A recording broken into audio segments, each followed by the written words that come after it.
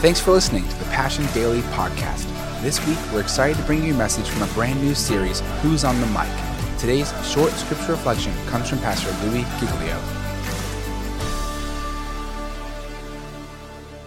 We're going to turn back a little bit today to 50 AD. The church had just been born. Paul, the apostle, was spreading the gospel story of Jesus throughout Asia Minor. He'd been in places like Philippi and Thessalonica and Berea, and then he'd come to Athens, and he had been invited by the Supreme Council of Athens to come and speak to them on a little outcropping below the Acropolis called Mars Hill. And when he arrived to this group of leaders in probably what was maybe the most intellectually and philosophically sophisticated city on the planet at that time, he had the opportunity to get on the mic. And when Paul got the opportunity among this leading council of Athens to be on the mic for a moment, when they gave him the floor and said, "We've heard you've been teaching in the synagogues and in the marketplace, and people are buzzing around about what you've been saying. So tell us, what have you come to say?" Paul did something miraculous, and he preached something that's close to about a 1 minute and 46 second sermon. I say miraculous because that's miraculous, and you can laugh or amen, whichever you want to do would be accepted. But isn't that incredible that he preaches this message that's very succinct and to the point, but so powerful? Listen to his message. He says, "Men of Athens, I see that in every way you are very religious. For as I walked around and looked carefully at your objects of worship, I even found an altar with this inscription, 'To an unknown God.' Now what you worship is something unknown I'm going to proclaim to you.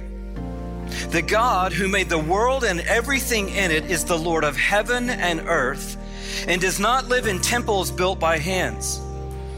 And he is not served by human hands as if he needed anything, because he himself gives all men life and breath and everything else. From one man he made every nation of men, that they should inhabit the whole earth. And he determined the times set for them and the exact places where they should live. God did this so that men would seek him and perhaps reach out for him and find him, though he is not far from each one of us. For in him we live and move and have our being. As some of your own poets have said, we are his offspring. Therefore, since we are God's offspring, we should not think that the divine being is like gold or silver or stone, an image made by man's design and skill. In the past, God overlooked such ignorance, but now he commands all people everywhere to repent. For he has set a day when he will judge the world with justice by the man he has appointed. He has given proof of this to all men by raising him from the dead." Amen. End of sermon. Possibly the greatest sermon of all time. And to the backdrop of Athens, where so much of what we've talked about the last few weeks was on the mic, Paul preaches this phenomenal gospel story. Short, succinct, and to the point, but encapsulating everything we're celebrating today. A message preached in the midst of an environment where, for sure, opinion was on the mic. We talked about that last week. It says a few verses above, if you'll notice in verse 21, that all the Athenians and the foreigners who lived there spent their time doing nothing but talking about and listening to the latest ideas. So there's a climate of, well, what do you think? Well, what do you think? Well, what do you think? Well, what do you think? So we know opinion was on the mic, but we also know that fear was on the mic. How do we know this? Because he says, when I came into your town,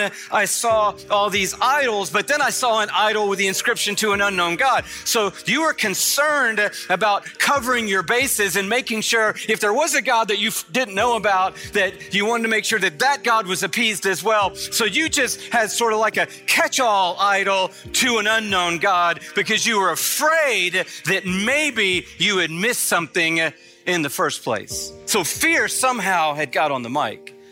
But the main thing on the mic in Athens is what's on the mic today. And that is that when Paul stood up to speak, he stood up to speak into an atmosphere, an ocean, if you will, of religion. He says when he comes into this story, in the very first part of the paragraph, verse 16, while Paul was waiting for them in Athens, he was greatly distressed to see that the city was full of idols. And so when he starts his message, he says, I see that in every way you are very religious. In other words, in Athens, in the moment, religion was very much on the mic. These people had idols for days. They had every god that they knew about represented. And what they were showing was that there was an insatiable hunger within them to discover and acknowledge and worship something greater and more powerful outside of them. And what they were doing was affirming what we all know, and that is that the ocean tide of religion has swept onto every shore among all men and women everywhere on planet Earth.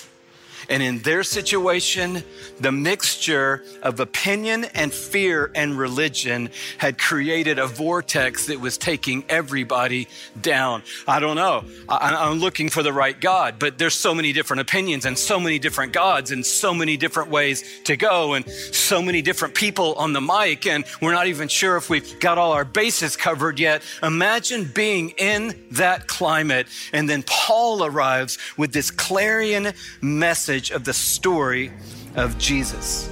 I want you to know, just a little footnote here, that we're talking about 50 AD, almost 2,000 years ago. Athens, Rome, these cities of power, these cities were also filled with religion.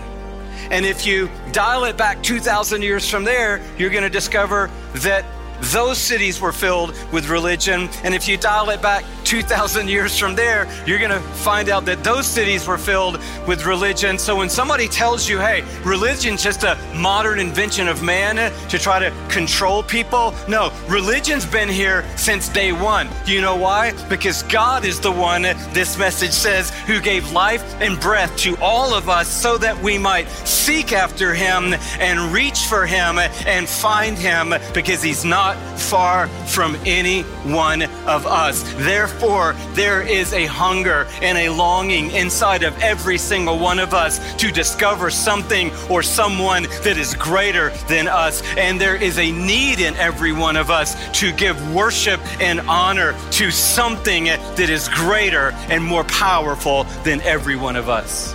And that something is driving people today all around the world. And everywhere you go on planet Earth, religion is on the mic. Thanks for listening to today's Passion Daily podcast. For full messages, live gatherings, and worship videos, check out our YouTube channel and subscribe at youtube.com/PassionCityChurch1.